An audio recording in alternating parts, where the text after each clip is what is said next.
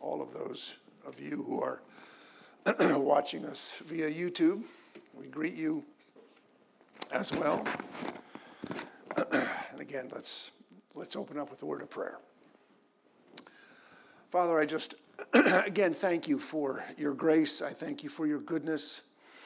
I thank you that we can still gather and gather in freedom and trust that we have that freedom as a gift from you. We pray this morning, Lord, for yet another gift, and that's the gift of your Holy Spirit. We pray that you would accompany us, that you'd open up our minds, our eyes, and our ears, and that you'd make this of permanent value. We pray this in Jesus' name. Amen. We live in a parenthesis. I mean, if you take the long view of humanity, the one that's described by Scripture itself, you're going to see an amazing connection between the very first and the very last book of the Bible. And the more you examine these two bookends, the more you see that life as we know it is actually a very long parenthesis between two cosmic events. The very first event we find in Genesis, and it's called creation itself. And this last event we find in Revelation. It's what we're examining today, and it's called the new creation. And in between both of these two events is this parenthesis that has lasted tens of thousands of years. And it was defined by an ongoing war between the kingdom of light and the kingdom of darkness. And like I said last week, it's a war that is over two competing visions of what reality is. One kingdom represents truth and life and beauty. The other kingdom represents lies and death and every other kind of profound ugliness imagined. And where we're at right now, I mean, today, at long last, what we're looking at study-wise is that dark kingdom has been finally, utterly vanquished. Or up to chapter 21 in our examination of Revelation. And at this point, the dragon, the beast, the prophet, and the whore of Babylon, they've all been consigned to the lake of fire eternally. God has completed the task. The war has been won. The kingdom of light has utterly vanquished the kingdom of darkness. And so John's vision is going to take us now to the beginning of this new creation that God has prepared for us. Actually, it's Jesus who's doing the preparing. If you remember from John 14, this is Jesus' words. He says, "Let not your hearts be troubled. Believe in God, believe also in me. In my Father's house are many rooms. If it were not so, I would have told you that I go to prepare a place for you. And if I go and prepare a place for you, I will come again and will take you to myself, that where I am, you may be also." So God's preparing a place for us. Well, what's it going to be like? Well, Paul said it's going to be like nothing you could possibly imagine. In 1 Corinthians 2:9, he says, "But as it is written, what no eye has seen, nor ear heard, nor the heart of man imagined, what God has prepared for those who love him." And Paul is telling us that nothing you've ever seen, nothing you've ever heard, in fact, nothing you could possibly imagine is going to be able to describe what God is preparing. And because nothing's going to be able to describe what's waiting for you, it may well be that our reaction to this new heaven while we are here on earth might just be one of bewilderment, might just be one of disappointment. See, the very first piece of information that God gives us is kind of bewildering just to start out with. This is verse 1 of Revelation chapter 21. John says, "Then I saw a new heaven and a new earth, for the first heaven and the first earth had passed away, and the sea was no more." I don't know about you, but I love the sea. I mean, I love to watch it. I love to sit by it. I love its power. I love its beauty. But here God is saying the sea will be no more. I mean, so right off the bat, that tells us it's going to be a wildly different place than it used to be. I mean, this world that we know is 3/4 water, and that's the way it's got to be for the hydrologic cycle that protects all of life, for that to work. God says we're going to have no need of that cycle, as he's going to be providing all of the sustenance that we need. And as much as many of us love the sea, nevertheless, it's often spoken of in Scripture as something that's associated with powerlessness, chaos, and evil. Isaiah 57 says, but the wicked are like the tossing sea, for it cannot be quiet, and its waters toss up mire and dirt. There's no peace, says my God, for the wicked. And then we have the beast who represented the Antichrist. That's a creature that came from the sea. Revelation 13:1 says, and I saw a beast rising out of the sea with 10 horns and 7 heads, with 10 diadems on its horns and blasphemous names on its heads. Well, that sea that represents chaos and evil, that sea is now gone. I mean, there's going to be bodies of water for sure, but how they take shape, we don't quite know. We know everything about life here on this planet will be radically changed. And actually, a better phrase would be radically upgraded. We will see how this is going to change everything that we know about the planet. Verse 2 says, and I saw the holy city, New Jerusalem, coming down out of heaven from God, prepared as a bride adorned for her husband. And I heard a loud voice from the throne saying, behold, the dwelling place of God is with man. He will dwell with them, and they will be his people. And God himself will be with them as their God. So the first difference in this new kingdom is that God is going to be truly with us in the same way that he was with Adam and Eve before the fall. Now, I could easily see some folks thinking in their heart of hearts, I don't know if I really want God to be that close. Yeah, everything I know about God the Father is that he's distant, he's scary, he's powerful, and if you mess up around him, you just might wind up dead. I mean, after all, when God came down to his people Israel, their response to Moses in Exodus 20 was, you speak to us and we will listen, but do not let God speak to us, lest we die. I mean, the people's reaction to the presence of God was absolute terror.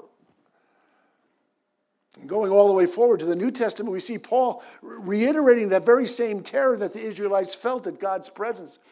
This is what he says in Hebrews 12. He says, for you have not come to what may be touched, a blazing fire and darkness and gloom and a tempest and the sound of a trumpet and a voice whose words made the hearers beg that no further messages be spoken to them. For they could not endure the order that was given. If even a beast touches the mountain, it shall be stoned. Indeed, so terrifying was the sight that Moses said, I tremble with fear.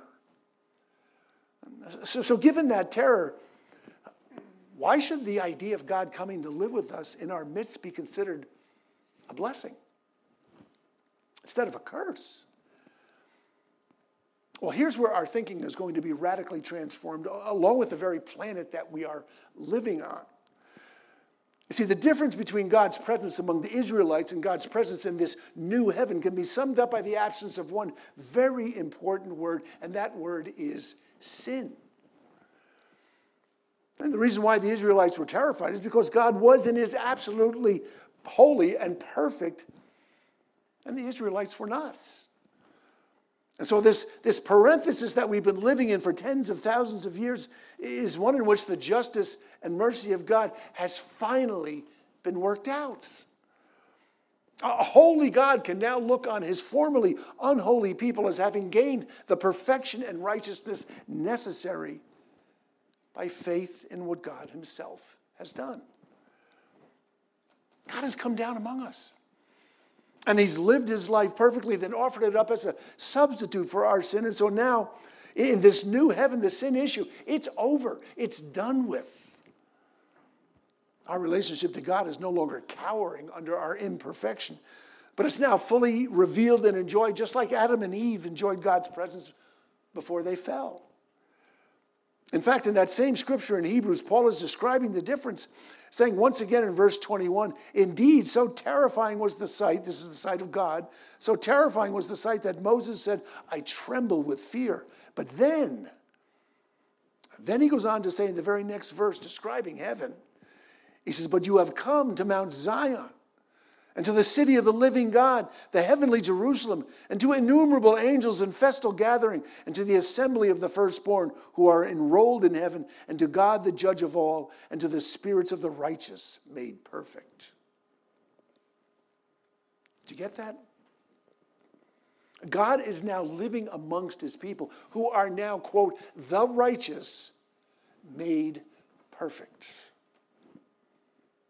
Everything about our relationship with God the Father, the Son, and the Holy Spirit will be radically different, much more different than it ever was, because we are now rendered perfect by Christ's sacrifice.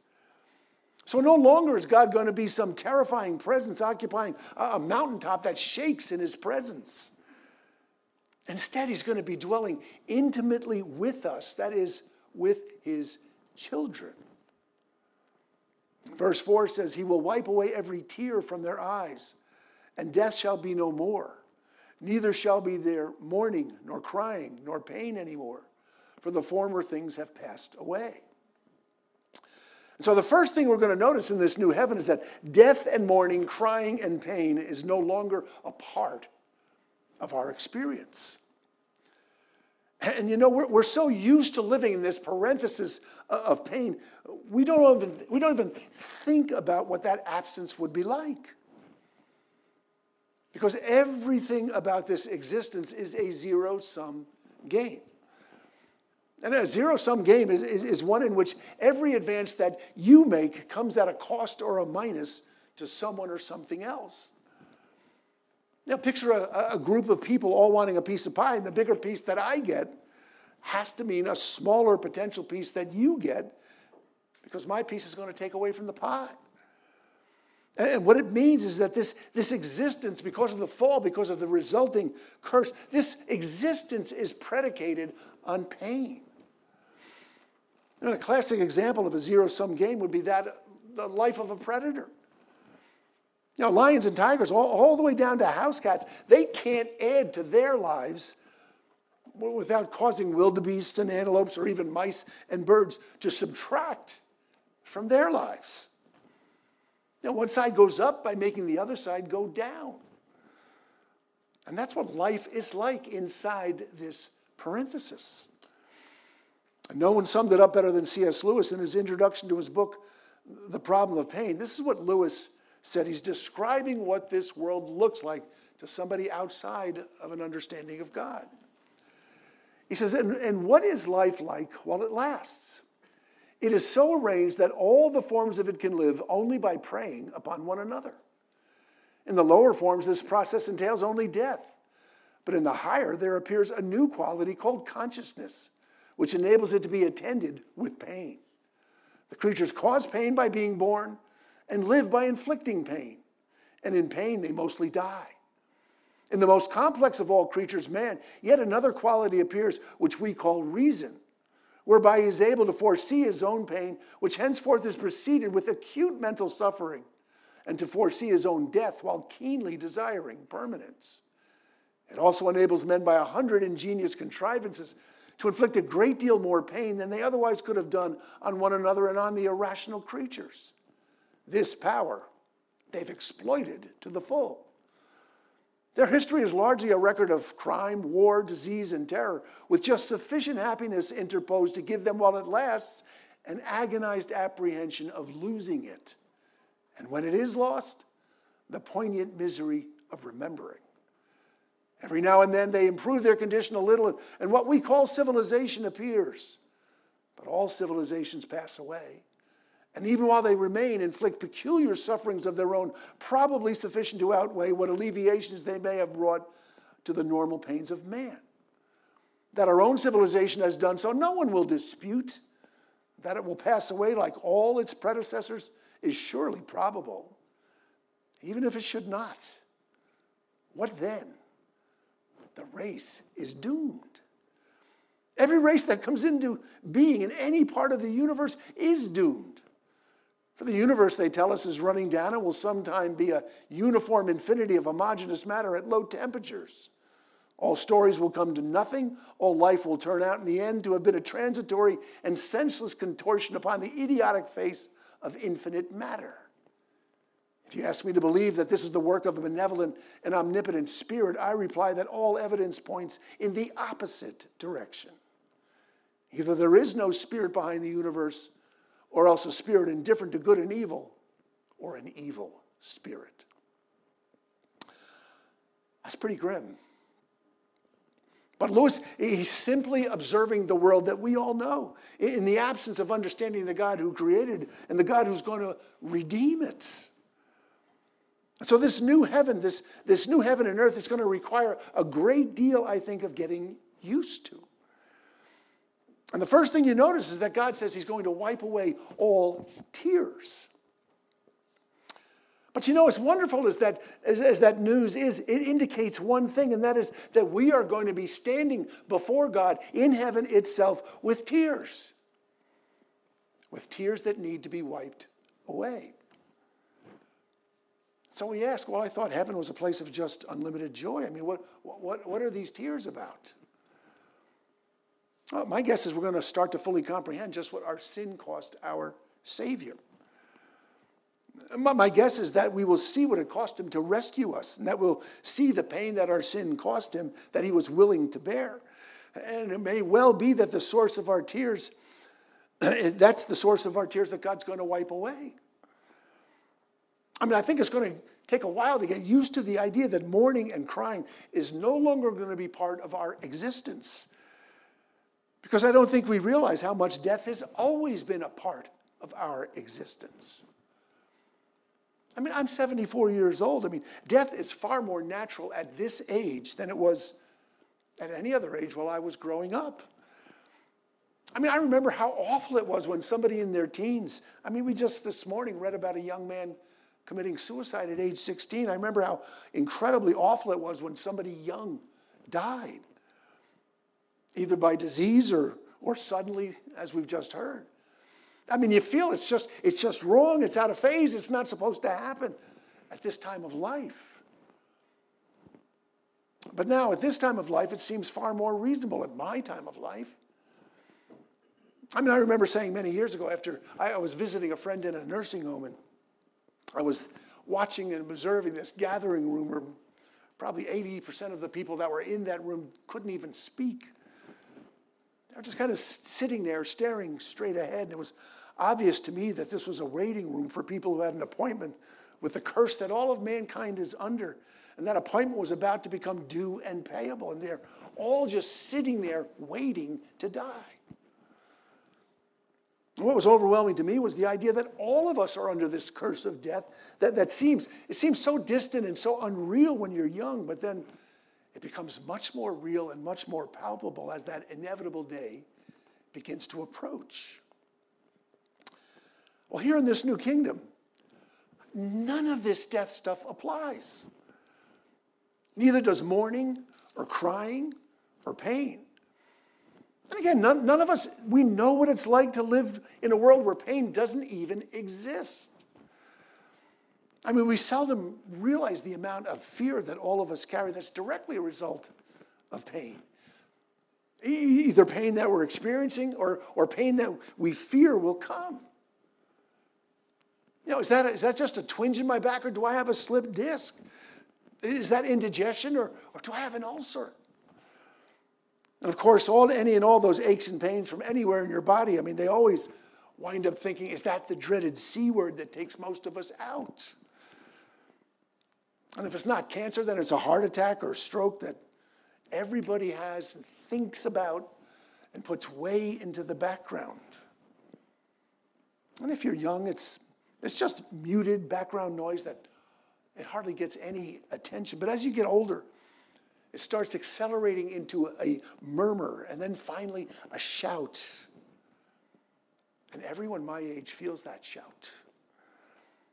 And no one has any idea what it would be like to live in a world where that shout doesn't even exist. It'll be so completely new and different that we'll have no frame of reference for it. And that's why God says, no eye has seen, no ear has heard, nor the heart of man imagined what God has prepared for those who love him. So all we can say is that our experience will be unlike anything we've ever known or felt before. And in fact, that's exactly what God is telling us in the very next verse in our text this morning. Verse 5, he says, and he who was seated on the throne said, behold, I'm making all things new. Also, he said, write this down, for these words are trustworthy and true. And so the next thing that God is going to present to us is something that most of us don't even realize that we're missing. The scripture says in verse 7, and he said to me, it is done. I am the Alpha and the Omega, the beginning and the end. To the thirsty, I will give from the spring of water of life without payment. I'll be the first to confess, I have a very strange relationship with water. I know lots of folks who carry around with them water jugs that consume copious amounts of that stuff. That's most definitely not me. I tell people all the time I have no desire whatsoever to consume any water whatsoever. Never did. I try never to touch the stuff. I start out each morning with a tall glass of water only because I know that I'm supposed to, but I still don't like even having to drink that. And I can think of only one time in my life when I thought differently. That was during high school football practice. At the start of the year, we had what they called double sessions. And you had to wear full pads. You had to go through morning and afternoon sessions that always ended with this torturous round of wind sprints in 90-degree weather. And even though that was some 60 years ago, I still remember walking from the gym to the field house with the most profound thirst I could even imagine. And how incredibly delicious that water was at that moment. Well, since then, I've never really had thirst like that, so I've never really developed any real appreciation for water itself. But the same can be said for our thirst for God. We're born having our thirst for God eliminated by the curse of Adam's fall. So instead of thirsting for God, we fear him. We hide from him. And then we choose alternative ways to slack our thirst. In Jeremiah 2:13, God says, for my people have committed two evils. They have forsaken me, the fountain of living waters, and hewed out cisterns for themselves, broken cisterns that can hold no water. Just a few weeks ago, I was sitting down with a man who was facing death. And he and I were talking about the broken cisterns that he had spent much of his life pursuing. And we talked about the considerable amount of money that he had made, and he said, what good does this do me now? I can't spend it. He talked about the houses that he had acquired, and again he said, what good does this do me now? I'm too sick, I'm too weak to go there. He said, and as I look back at my life, I realize now the only thing that had any real value were the things that I did for the kingdom of God. And a large part of that involves cultivating a genuine thirst for God. Understand what God says here in verse 7. He says, to the thirsty I will give from the spring of the water of life without payment. You see, that thirst or the lack of it is going to decide how you look back at life when you come to the end.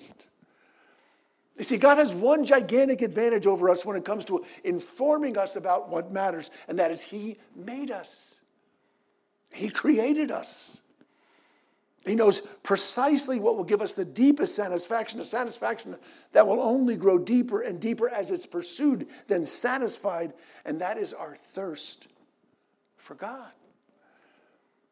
And the reason God knows all about that thirst is because he put it in us in the very first place, just like he put a physical thirst in us so that we would keep our bodies hydrated.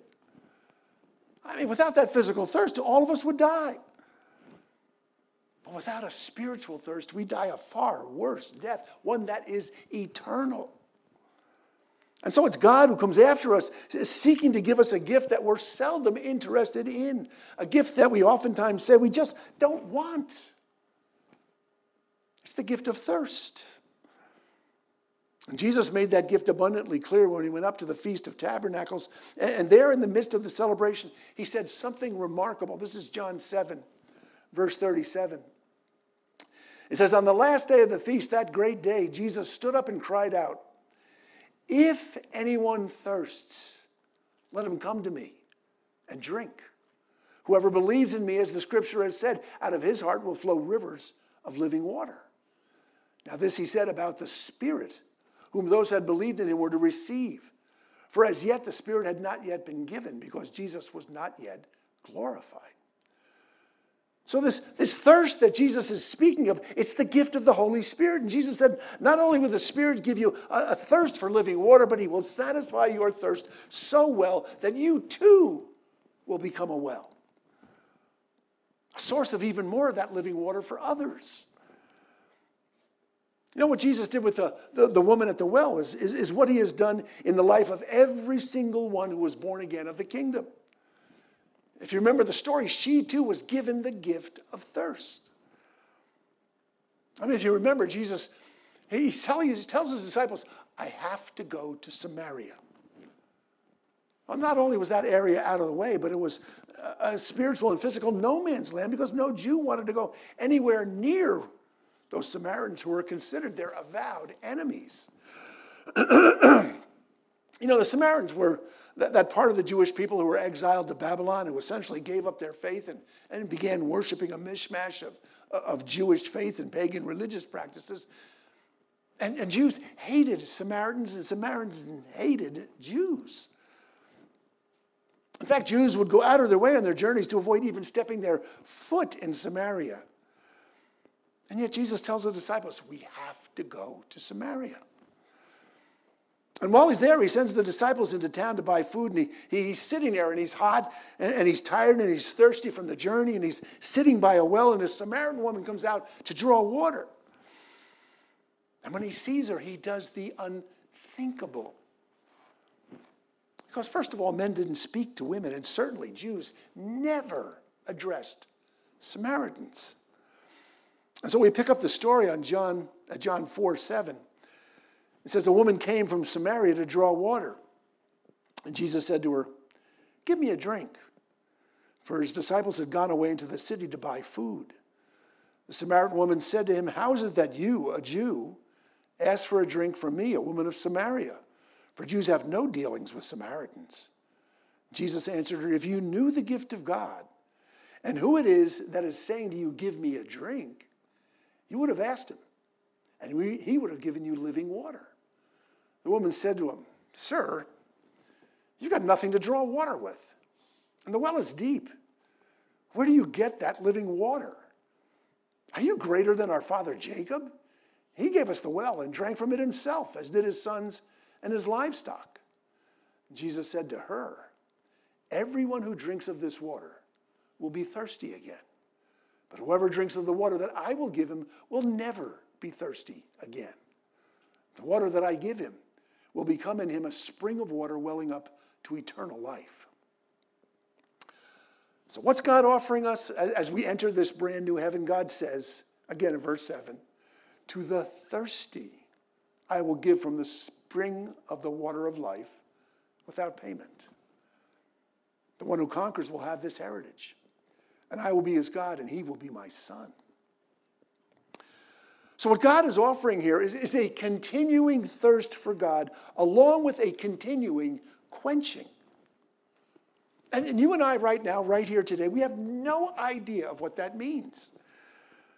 To have a limitless appetite that never stops growing, that is met on a continual basis with a limitless satisfaction that never stops growing. And along with that thirst and quenching will come a new capacity for deeper thirst and deeper quenching that will go on not just temporarily, but for eternity. Because we're going to see God as he actually is. 1 John 3:2 says, beloved, we are God's children now. And what we will be has not yet appeared, but we shall know that when he appears, we shall be like him, because we shall see him as he is. So God says for the first time, we shall actually see him as he is because we will actually be like him. And I've said it many times, for us here on planet Earth, to see God as he actually is would be the last thing you ever saw because you would be dead. It would kill you. God has told us no man can see him and live, and that's because we are imperfect and he is perfect. But all that's going to change in an instant when we get to heaven. I mean, Jesus made it perfectly clear in Matthew 5. He says, "Blessed are the pure in heart, for they shall see God." Well, only the pure in heart get to see God. And only those who have had their heart of stone replaced with a heart of flesh, who are now fully pure in heart because God in Christ has perfected them, only they meet that criteria. And along with that privilege comes the ability to bask in the light of God, drinking in eternally all of that living water. You know, one of the most existentially terrifying thoughts is that of finite creatures existing for eternity. And people don't even like to think of it. I mean, you say, what are you going to do forever and ever and ever? I mean, are there going to be cycles that endlessly repeat themselves? Do we go back to the beginning, or are we going to start all over again? How do we handle everlasting life? Well, I think God is telling us that our existence will be one of ever-increasing capacity that grows infinitely while at the same time being intimately and ultimately satisfied. And not only do we find ourselves fully satisfied, we also find our capacity growing along with the capacity to be satisfied. I think that's what God is telling us in 2 Corinthians 3:18. He says, "And we all with unveiled face, beholding the glory of the Lord, are being transformed into the same image from one degree of glory to another. For this comes from the Lord, who is the Spirit." So what God's saying is we're going to be constantly growing in glory as we're transformed continually into the image of Jesus. And that means that our capacity to grow, our thirst for God, will always be increasing. That's incredible good news. But what follows, it's not so good. This is verse 8. It says, "But as for the cowardly, the faithless, the detestable, as for murderers, the sexually immoral, sorcerers, idolaters, and all liars, their portion will be in the lake that burns with fire and sulfur, which is the second death." Now, I look at this list and I can certainly recall times in my life when I've been cowardly, faithless, detestable. I haven't murdered anybody. But then I remember what Christ says, what he said in Matthew 5. He says, "You have heard that it was said to those of old, 'You shall not murder, and whoever murders will be liable to judgment. But I say to you that everyone who is angry with his brother will be liable to judgment.'" Then we have sexual immorality, idolatry, lying. I've been pretty much guilty of all of those sins. So what's the difference? Why am I not also headed for that lake of fire? Well, you see, every one of those sins represents not just a fall from grace, but a pattern of sin embraced. I mean, you can commit any one of those sins, and if the Spirit of Christ is within you, you're going to get convicted by the Holy Spirit.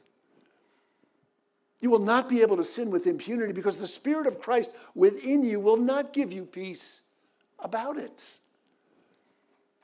Remember when David, when he finally confessed to his sin of murder and adultery with Bathsheba, he made a statement about the Holy Spirit within him, how that Spirit gave him no peace about that sin. This is what David said to God in Psalm 51. He says, "For I know my transgressions, and my sin is ever before me." See, if you can sin those sins with impunity, if the Spirit doesn't make that sin ever before you, then it's likely, sadly to say, that you don't have the Spirit of Christ within you.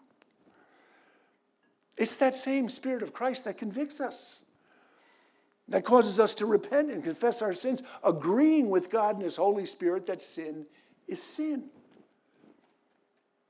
And every one of those sins is imminently forgivable. I mean, after all, the very first sin in this list is cowardice. And we know that Peter himself was guilty of that very sin. I mean, not only did he deny his Savior, but he did it repeatedly with cursing. Now, why isn't Peter among those who are banned from heaven for cowardice? Well, because the Spirit of Christ was in Peter, convicting him. And so he sought that repentance in tears. And we know that Christ willingly gave it to him along with the task of leading the new church. So what does that have to say to us about the sin in our lives? Have you been cowardly? Faithless? Sexually immoral, or any of the others? I mean, what does God say about that? Well, it's interesting. You've heard me repeat it many times. You've heard Dave just this morning repeat 1 John 1:9. If we confess our sins, he is faithful and just to forgive us our sins and to cleanse us from all unrighteousness. It is critically important that we understand what that word confess means. Because to confess means to agree with God's Holy Spirit when he's convicting us of sin. I mean, that sounds simple enough, but understand what agreeing with God entails. It means giving up whatever excuse you engaged in to justify your sin. I mean, I wasn't cowardly. I was just waiting for a more appropriate time. I just didn't want to rock the boat. I wasn't faithless. I just figured, God helps those who help themselves. I may have done something detestable, but as the German poet Heinrich Heine puts it, of course, God will forgive me. That's his job. Sexually immoral, God knows love is love. Murder, idolatry, lies, every one of them can be rationalized away. I mean, there's no end to the excuses we offer when God's Spirit is convicting us. But here's what differentiates the sheep from the goats when it comes to conviction. It's the presence of God's Holy Spirit convicting us of sin. Once again, as David put it, I know my transgressions, and my sin is ever before me. And so if God is speaking to you right now about a particular sin in your life, if that sin has not become just a momentary fall, but a habit, a practice, a part of your life that you feel compelled to protect, to excuse, or defend, well, then praise God if right here and right now he's making you uncomfortable about it. It just might be that he's putting it ever before you. That he's moving you to respond, to repent, to turn around. And you might think, well, what if my sin pattern has no response from God's Holy Spirit? Well, what if I'm perfectly comfortable with my sin? Well, if you're perfectly comfortable with your sin, it's probably because the Spirit of God is not within you. And these words are utterly meaningless to you. If there is something stirring inside you that needs to get right, then you need to do what David did. David asked God to give him a warning so that he could actually deal with it. This is what David asked of God. He said, "Create in me a clean heart, O God, and renew a right spirit within me. Cast me not away from your presence, and take not your Holy Spirit from me. Restore to me the joy of your salvation, and uphold me with a willing spirit." See, the beauty of the bad news is that there's still time for good news. There's still time to hear the Spirit of God as he's speaking to you. As Peter says, make your calling and election sure. Let's pray. Father, I just want to speak to any of us who are feeling the convicting power of your Holy Spirit. I don't know what the sin is, but you do. We know how you operate. We know that you present us with our sin and you challenge us to confess. And to confess is to agree with your Holy Spirit that sin is sin so it can be dealt with.